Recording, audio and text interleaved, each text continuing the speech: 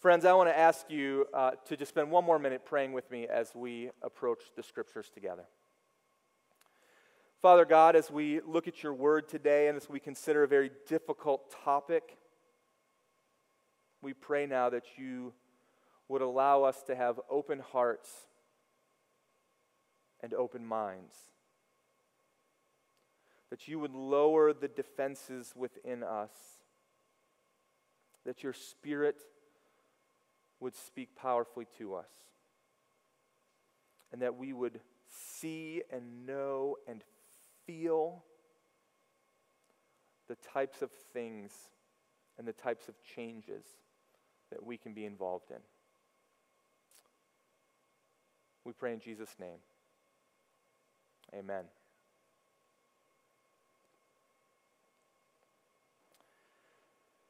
You don't have to choose a side. At least not one of the two sides that are being presented to you.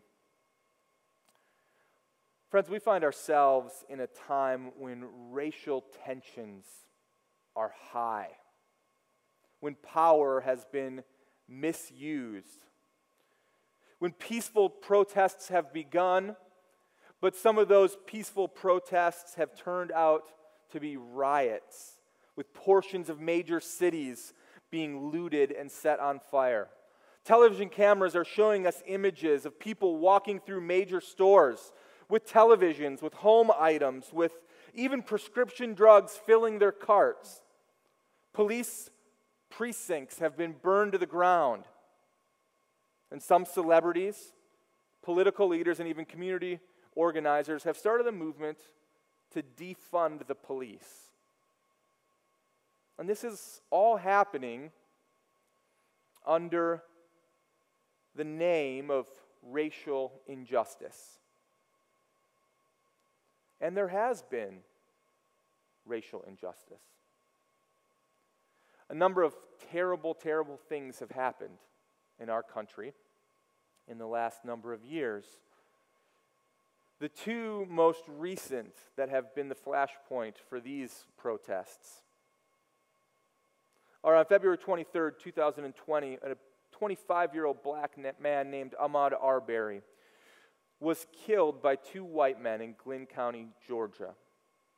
Arbery was taking a morning jog through the neighborhood, and these men believed him to be a robbery suspect when in fact he was not. He was just a normal guy taking a jog. And time has shown that his murder was a murder that was fueled by racism. Just a few months later, on May 25th, 2020, a white police officer named Derek Chauvin arrested a black man named George Floyd in Minneapolis on suspicion of using bills that were forged. And in his arrest, the officer forcefully and brutally held George Floyd on the ground with his knee pressed upon Floyd's neck, while Floyd continued to express that he could not breathe. Moments later, he died. He was 46 years old. And the chilling video of the killing circled the globe on the internet. And the phrase, "I can't breathe," became the rallying cry around the issue of racial injustice. And as of today, at least 22 people have died in riots. A group of anarchists have set up an autonomous zone of 6 blocks in the middle of Seattle, which they have taken control, free from government intervention or police presence. Many leaders around the country are attempting to have conversations about race and about reform. Some of them are productive, but many of them are not. There are African American folks who are on both sides of this issue as it's being presented. There are Caucasians who are on both sides of this issue as it's being presented. Phrases and movements and ideologies are being presented together with terms like Black Lives Matter and systemic racism and white privilege. And these are phrases that are being used by different people who understand them to mean different types of things. And the result is the divide between people continues to grow. And my heart grieves. This is so hard to talk about because it's so complicated. The news takes some issues that are clearly race-related or race-motivated and reports them as such, and other issues that aren't race-motivated but assigns the motives of racism to them, and it makes it really hard. But we need to talk about it. I know the second that you wade into these waters that we enter some dangerous territory. I might unintentionally misrepresent someone, or I might unintentionally misrepresent my own thoughts and feelings. Because how we talk about this, the language that we use, is so careful, and it needs to be. But we need to talk about it. And we need to talk about it because the Bible addresses the core issues of race, of the abuse of power, and even riots. And it gives us a way to think about it that's helpful. And we need to talk about this because there's a better way to think about it than the ways that you are being given right now. Currently, this conversation, the conversation about race relations, is being led on one side by an organization called Black Lives Matter, and on the other side of this conversation, any number of conservative news sources or political outlets, probably represented the best by Fox News. And honestly, I think both options that we are being given are bad options. We can do better. You are being asked to choose a side. Every single day, it's being pressed upon you in this conversation. You're being asked to choose a side that either says that if you're sympathetic to the issues of racism, then clearly you must support riots, robbery, and maybe even anarchy. You want to defund the police and tear apart all of the major societal structures that are in place. You support critical race theory, intersectionality that views society and relationships primarily through this lens of powerful and powerless, oppressor and oppressed. And therefore, you must support a movement that is called Black Lives Matter. Not just the sentiment, but a movement that stands against racial injustice, yes. But it also stands for tearing apart of nuclear families. And it supports abortion. It denies biblical definitions of human sexuality. And there are other accusations and activities attached there. As a movement leading this conversation, this is not a good option for the Christian. But on the other side, if you stand against the riots, then you are said to have no recognition of racism in our day. You're cold-hearted. You ignore the difficulty of trusted and loved friends, family, or neighbors who are of African American descent. Clearly, you must support police brutality. And you blame the African American community entirely for their own plight. Friends, this is not a good option for the Christian either. You see, part of the problem in this conversation is that you've been asked to pick a side. In fact, it's been demanded of you. And if you don't pick a side, then someone else will assign a side to you. But I have to tell you, you don't have to choose. at least you don't have to choose one of these two sides as they're being presented to you. Because there's a better way. And before we talk about that better way, we need to recognize something. And I want to ask something of you. We need to recognize that the emotions around this issue are high. And that the emotions around this issue, in many ways, have the ability to drive us toward conclusion. The emotions for Black Americans are high. Many still experience racism in our country. Not all, but many. And the killing of Ahmaud Arbery illustrated that. And I've spent hours over these past couple of weeks thinking through and talking about the complexity of issues here. And even though I can't always trust the news or our political leaders to present what is happening to us in a way that's most helpful, as I've reached out to my friends who are Black or some Black pastors that I know, some people that I do trust, just to hear their perspective, it's been incredibly helpful. Because it's one thing to hear it from a distance. It's another thing to hear it from someone that you know, someone that you love, someone that you trust. And their hurt is real. And the events of recent history have reopened a number of wounds. And it's highlighted the fact that there are many who still experience acts motivated by racism in our country with some regularity. And they long for the day when this is not the case. Emotions are high for many white Americans as well.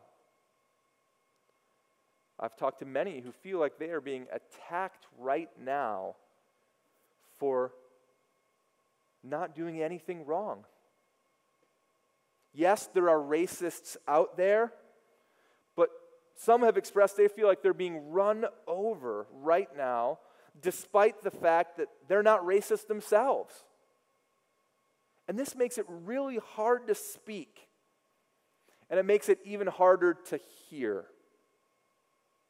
And when you combine that with the fact that our conversation about race and race relations and racism and potential solutions is informed incredibly by our own personal experiences, by the people we know or don't know, by the sources by which we're getting information, by how facts are applied.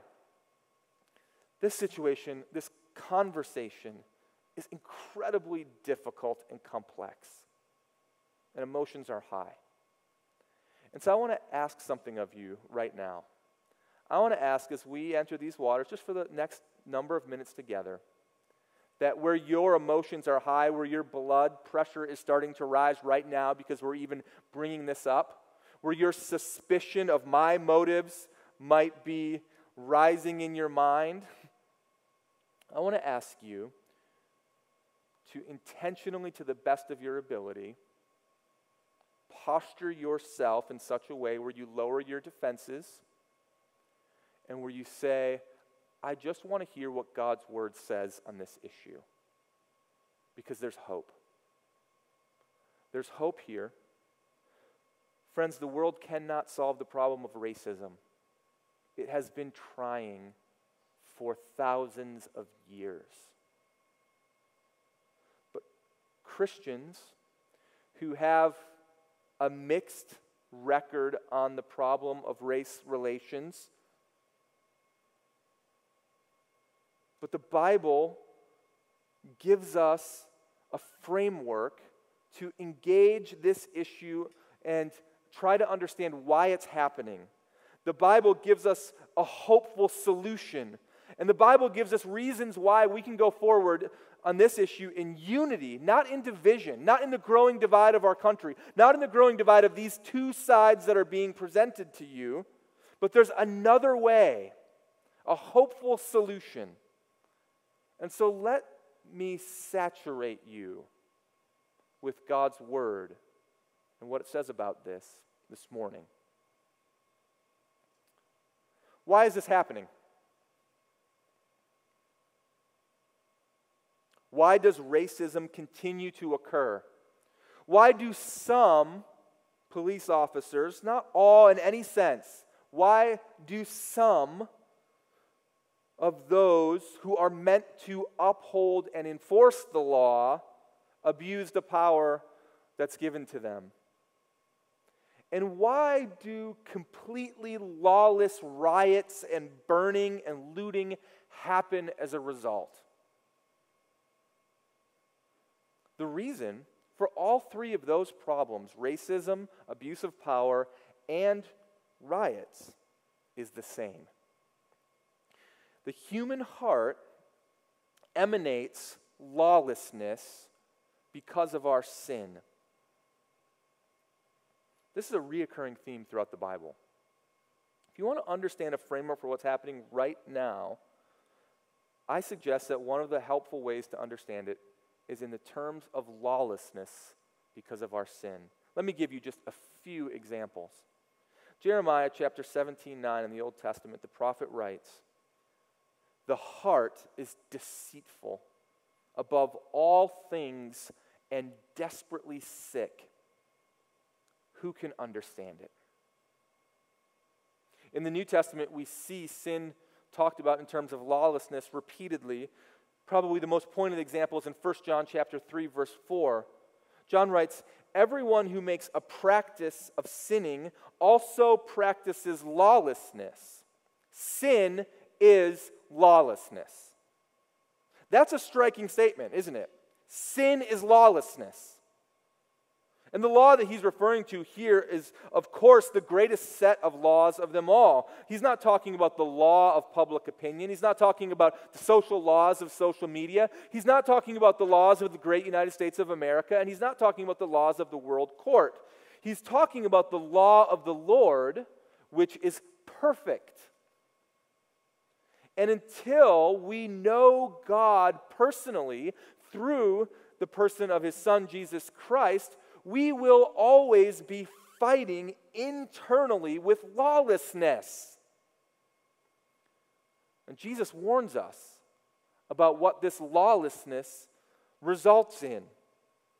In Matthew chapter 24, he's explaining to his disciples the nature of the end times. It's a powerful passage where he talks about wars and rumors of wars and tribulations that are coming, and a variety of difficulties. And then he says this in Matthew chapter 24, verse 12.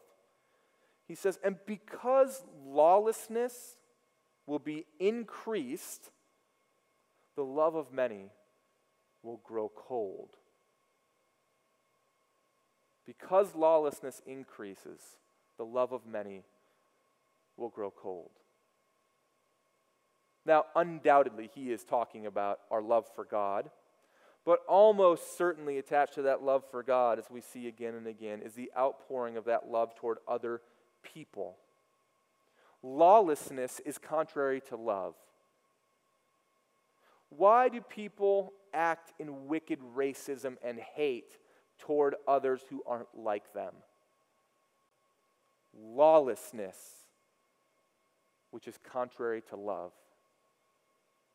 Why do some who are sworn to protect the law actually abuse their power? Lawlessness in their heart, which is contrary to love. Why do hundreds, if not thousands, turn peaceful protests as a useful voice into riots and looting and robbing and maybe even killing some of the black lives they claim to be protesting for? Lawlessness of the heart, emerging forth in lawlessness of action. Lawlessness reigns on the inside without the intervention of God. And when it does, love for other people fades as the battle within rages.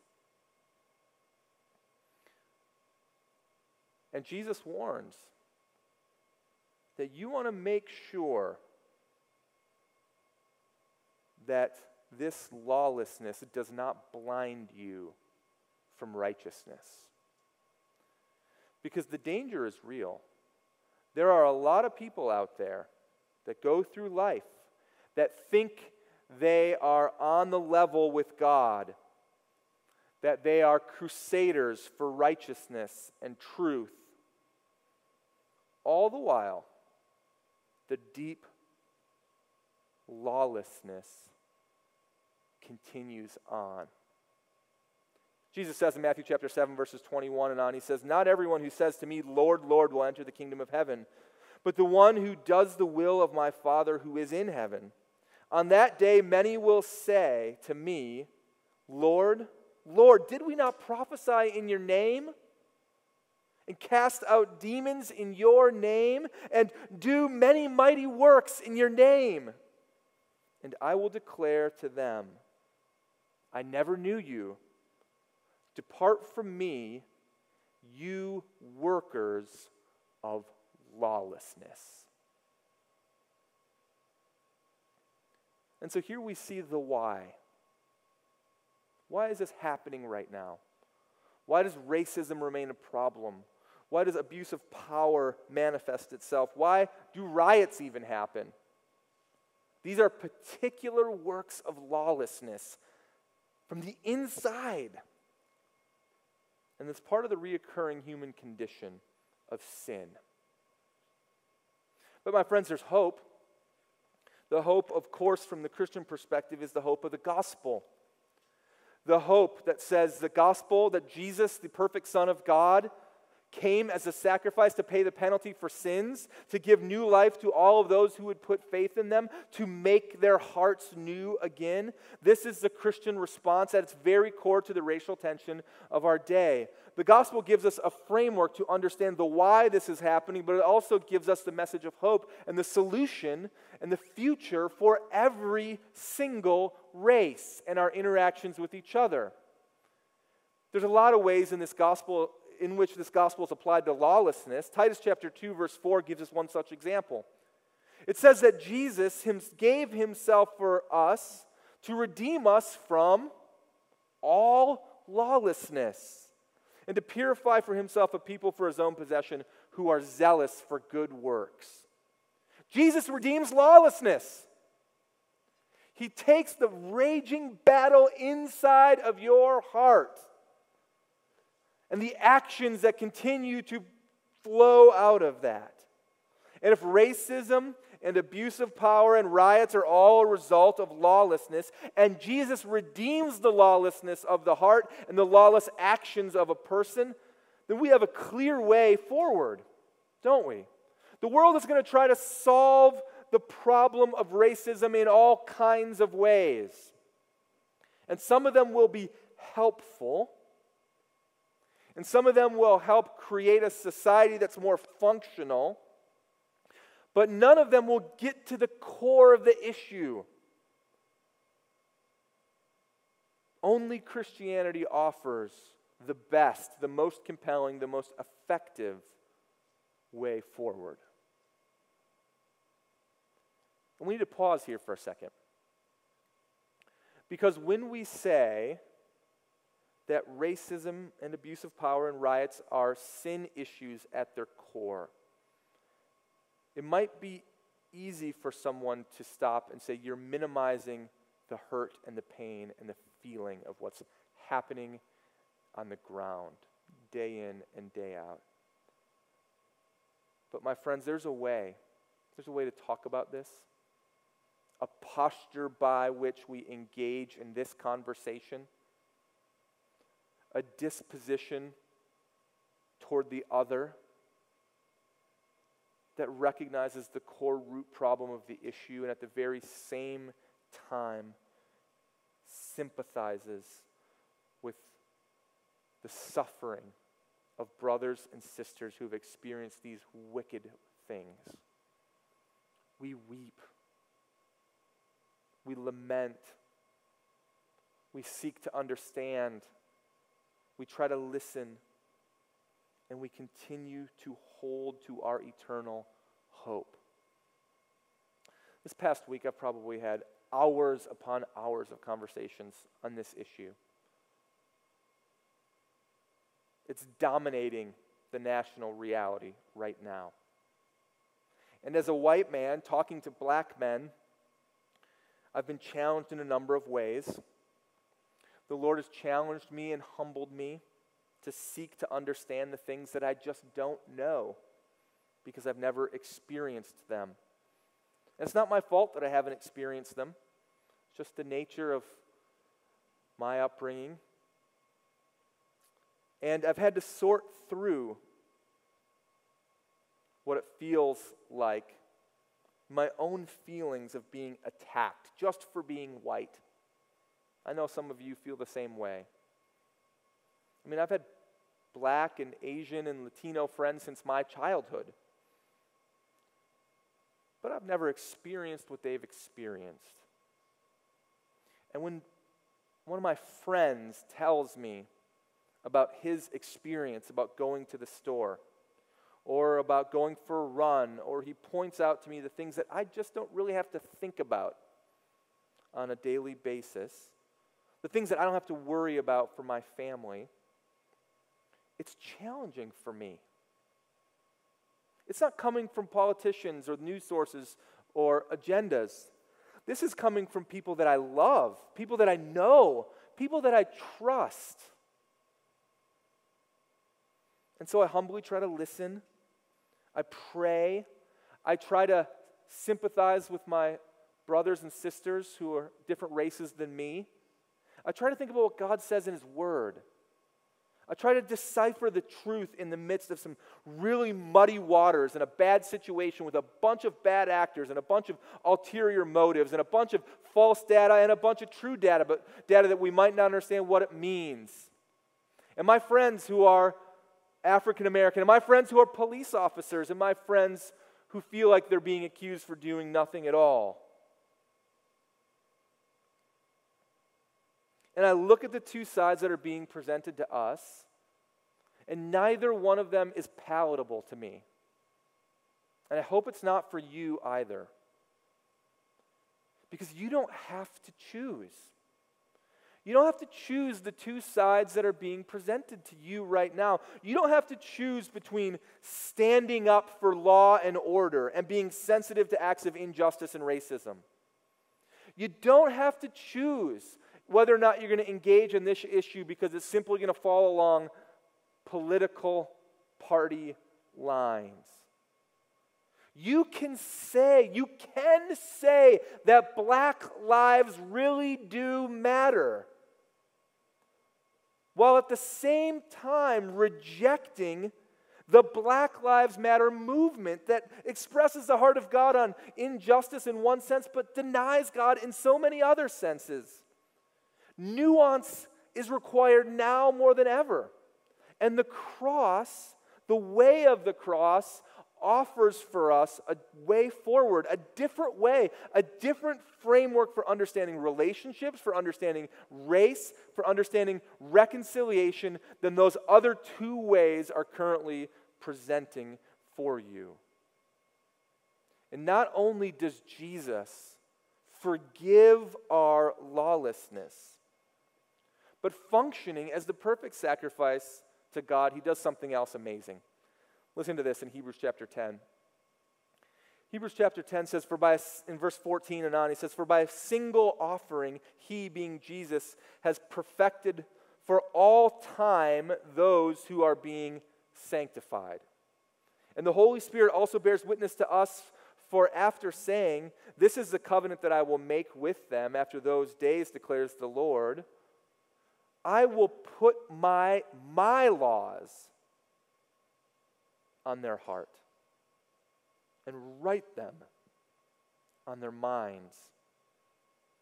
And then he adds, 'I will remember their sins and their lawless deeds no more.'" In the midst of your lawlessness, Jesus, as the perfect sacrifice, forgives you, purifies you, and then God writes His own laws on your heart and in your mind. He changes you. He renews you. He gives you a different outlook on people around you. A different way to navigate relationships, a new, fresh, powerful way to navigate racial differences. This, my friends, is called the law of love. Many of you can remember what it was like for you before trusting Jesus. You remember how the internal battle, that lawlessness continued to rage, the lack of hope, the mistreatment of others, the weariness that comes from this continuing fight against God. But when Jesus came into your life, He changed you. And He wrote a new law on your hearts. Some of you today might even feel exactly what I'm talking about. You want to do well by God, but the internal of the battle of that heart is on right now. And you're growing tired. The hounds of heaven are chasing you and you keep running. The God of pursuit is continuing to pursue you, and you know that He is not going to give up. And you think to yourself and you wonder, I don't know what is going to happen if I stop running. How will I be received? Will He be like the angry, abusive father and give me the belt if I surrender? But friends, you need to know, indeed, He will not. You will be much to your delight when you surrender to God and ask Jesus to forgive you, overwhelmed with sweet, gentle grace. And the lawlessness of your heart will be replaced with a different law. You might not be a racist or a rioter, or maybe you are. But you have the same heart. And God can change that heart and give it the law of love forever. Friends, I want to close this morning with 8 practical, biblical reminders for you as you think about how we as Christians are to walk in a way that honors truth and facts and data and recognizes racial injustice and stands against it and expresses love toward other people and love to those among us who are experiencing difficulty. 8 practical biblical examples. Let's soak in God's word on this right now as we try to make sense of what's happening and what we can do about it. We start by saying that there's no place for racism in the Christian life. In Genesis chapter 1, number 1, Genesis chapter 1:27, we see that people are made in the image of God. That race and skin color and cultural differences all flow out after that reality.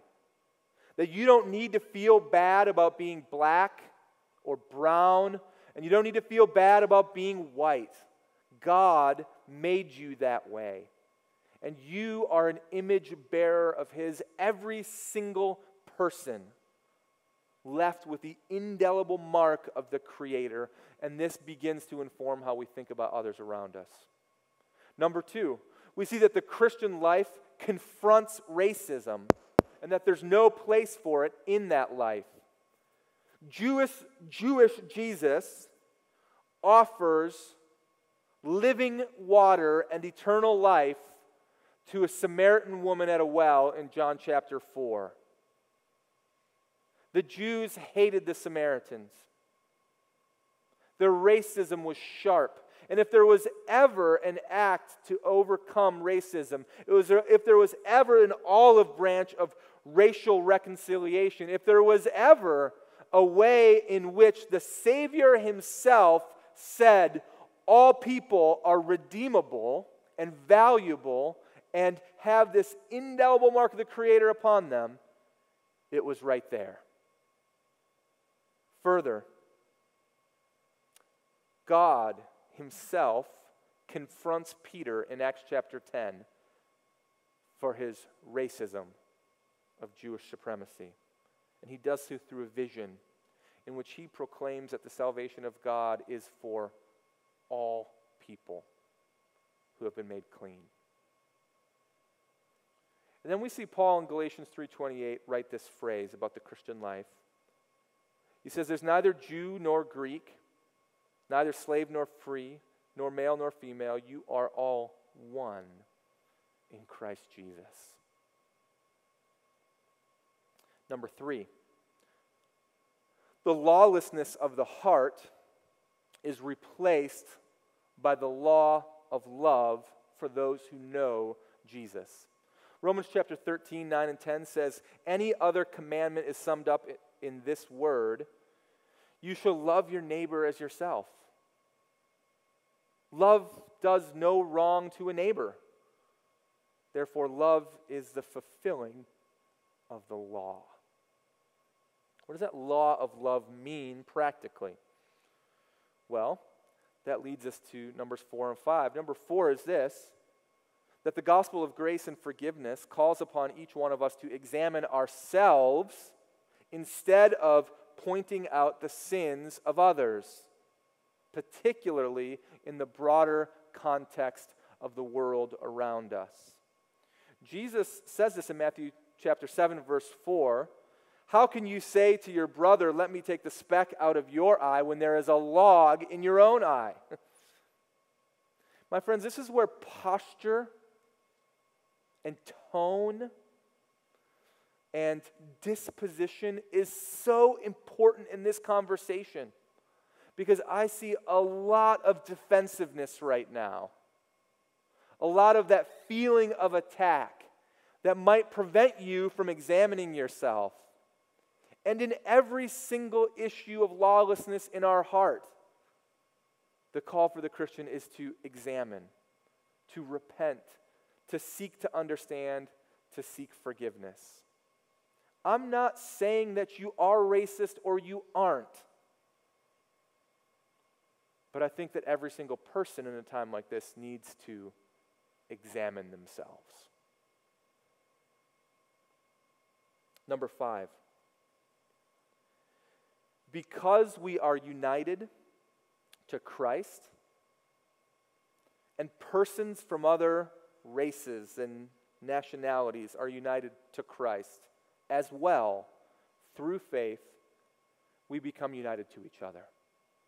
That the Christian family is the incredible example of a multiracial family with bonds that are closer together than even our own similar ethnicities, than even our own bloodlines.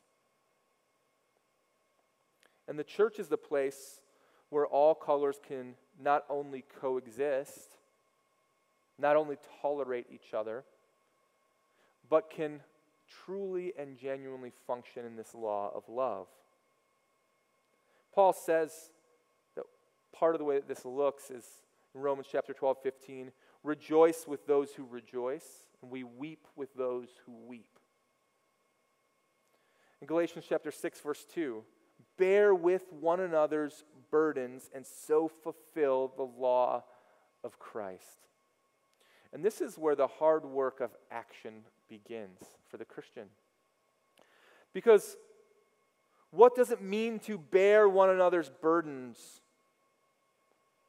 What does it mean to bear the burden for a brother or a sister who is feeling marginalized or disenfranchised because they're a minority?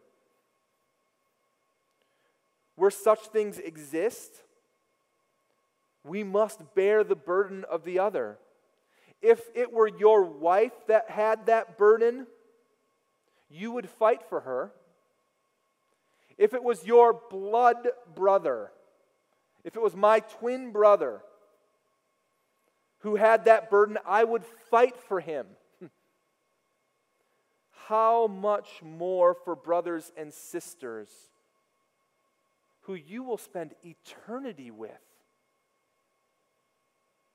And many of them are saying to us right now that racism is still a problem. I'm not talking about the Black Lives Matter movement. I'm not talking about the politicians. I'm talking about my brothers and sisters in Christ.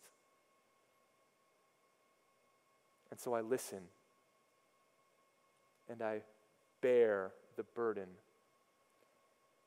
to whatever way I can, and I try to be part of the solution, not the division. Number 6,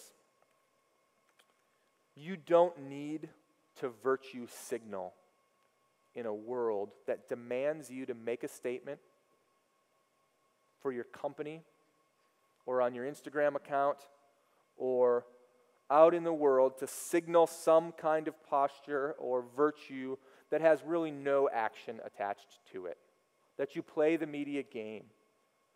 Friends, it is much better to be virtuous than to virtue signal. Please hear me say that. It is so much better to be virtuous than to virtue signal. Micah 6:8, he has told you, O man, what is good and what the Lord does require of you, but to do justice, to love kindness, and to walk humbly with your God. Number 7, when times are dire, remember that there's hope. This past week, I've come across 2 images of hope that come to mind and that are encouraging. The first one, in a cemetery in Jaffrey, New Hampshire, you can read the following epitaph. It says, "Sacred to the memory of Amos Fortune, who was born free in Africa, a slave in America. He purchased liberty, professed Christianity, lived reputably, and died hopefully." November 17th, 1901, at the age of 91. It seems like Amos Fortune had many challenges, even more difficult challenges to overcome in his life.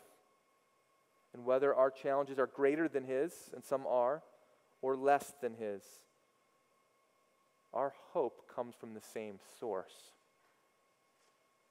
Another image of this came in speaking of hope and unity of Christians during this time of racial tension. An African-American pastor friend of mine recently said, in a conversation with other pastors, we need to work together to find the solutions and the ways to move forward.